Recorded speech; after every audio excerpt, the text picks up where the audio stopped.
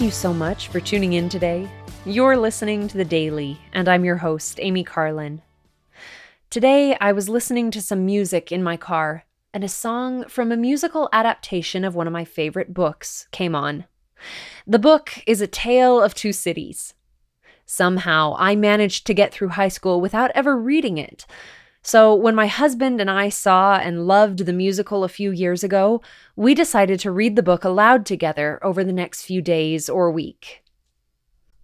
In this story, a man named Sydney Carton falls in love with a beautiful young woman named Lucy Manette during the French Revolution.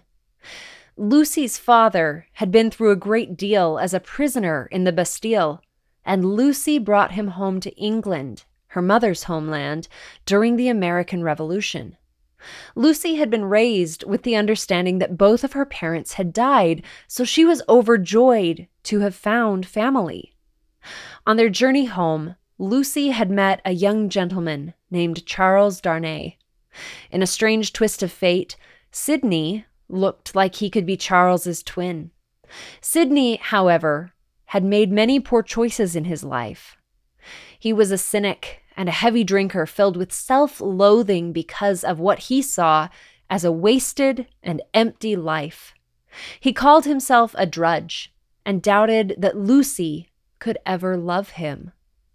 Lucy and Charles fell in love and eventually married, but Sydney cleaned himself up and became a close friend of their family. He had a special relationship with Lucy's daughter that helped him to find joy and hope in his life. Unbeknownst to any of his friends in England, Charles was the nephew of the French Marquis Saint Evremond. He had changed his name because he was disgusted by his family. When he received a letter from a former friend begging his return to save him from the guillotine, Charles immediately sailed to France, where he was imprisoned because of his heritage. Because of this, Lucy, her daughter, her father, and Sydney all sailed to England with 2 devoted friends and servants to try to rescue Charles, but everything seems lost. Sydney, however, concocts a plan. Because he looks just like Charles, he finds a way to trade places with him in prison. He knows Charles would never agree to let someone else die in his stead, so he drugs him before trading places, and he has Charles carried out under his own name. Sydney never stopped loving Lucy, and he could have used this opportunity to be selfish, allow Charles to die, and step in as a second husband and father.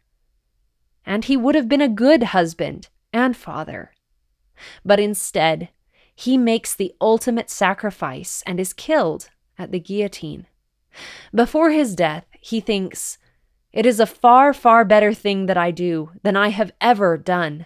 It is a far, far better rest that I go to than I have ever known."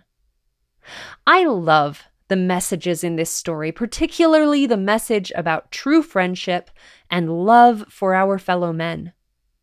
As the Savior himself taught, "Greater love hath no man than this, that a man lay down his life for his friends." I love good books. They can teach us important truths that can help us become better people. And as we look, we can find eternal truths even in unlikely places. Thank you again for listening today.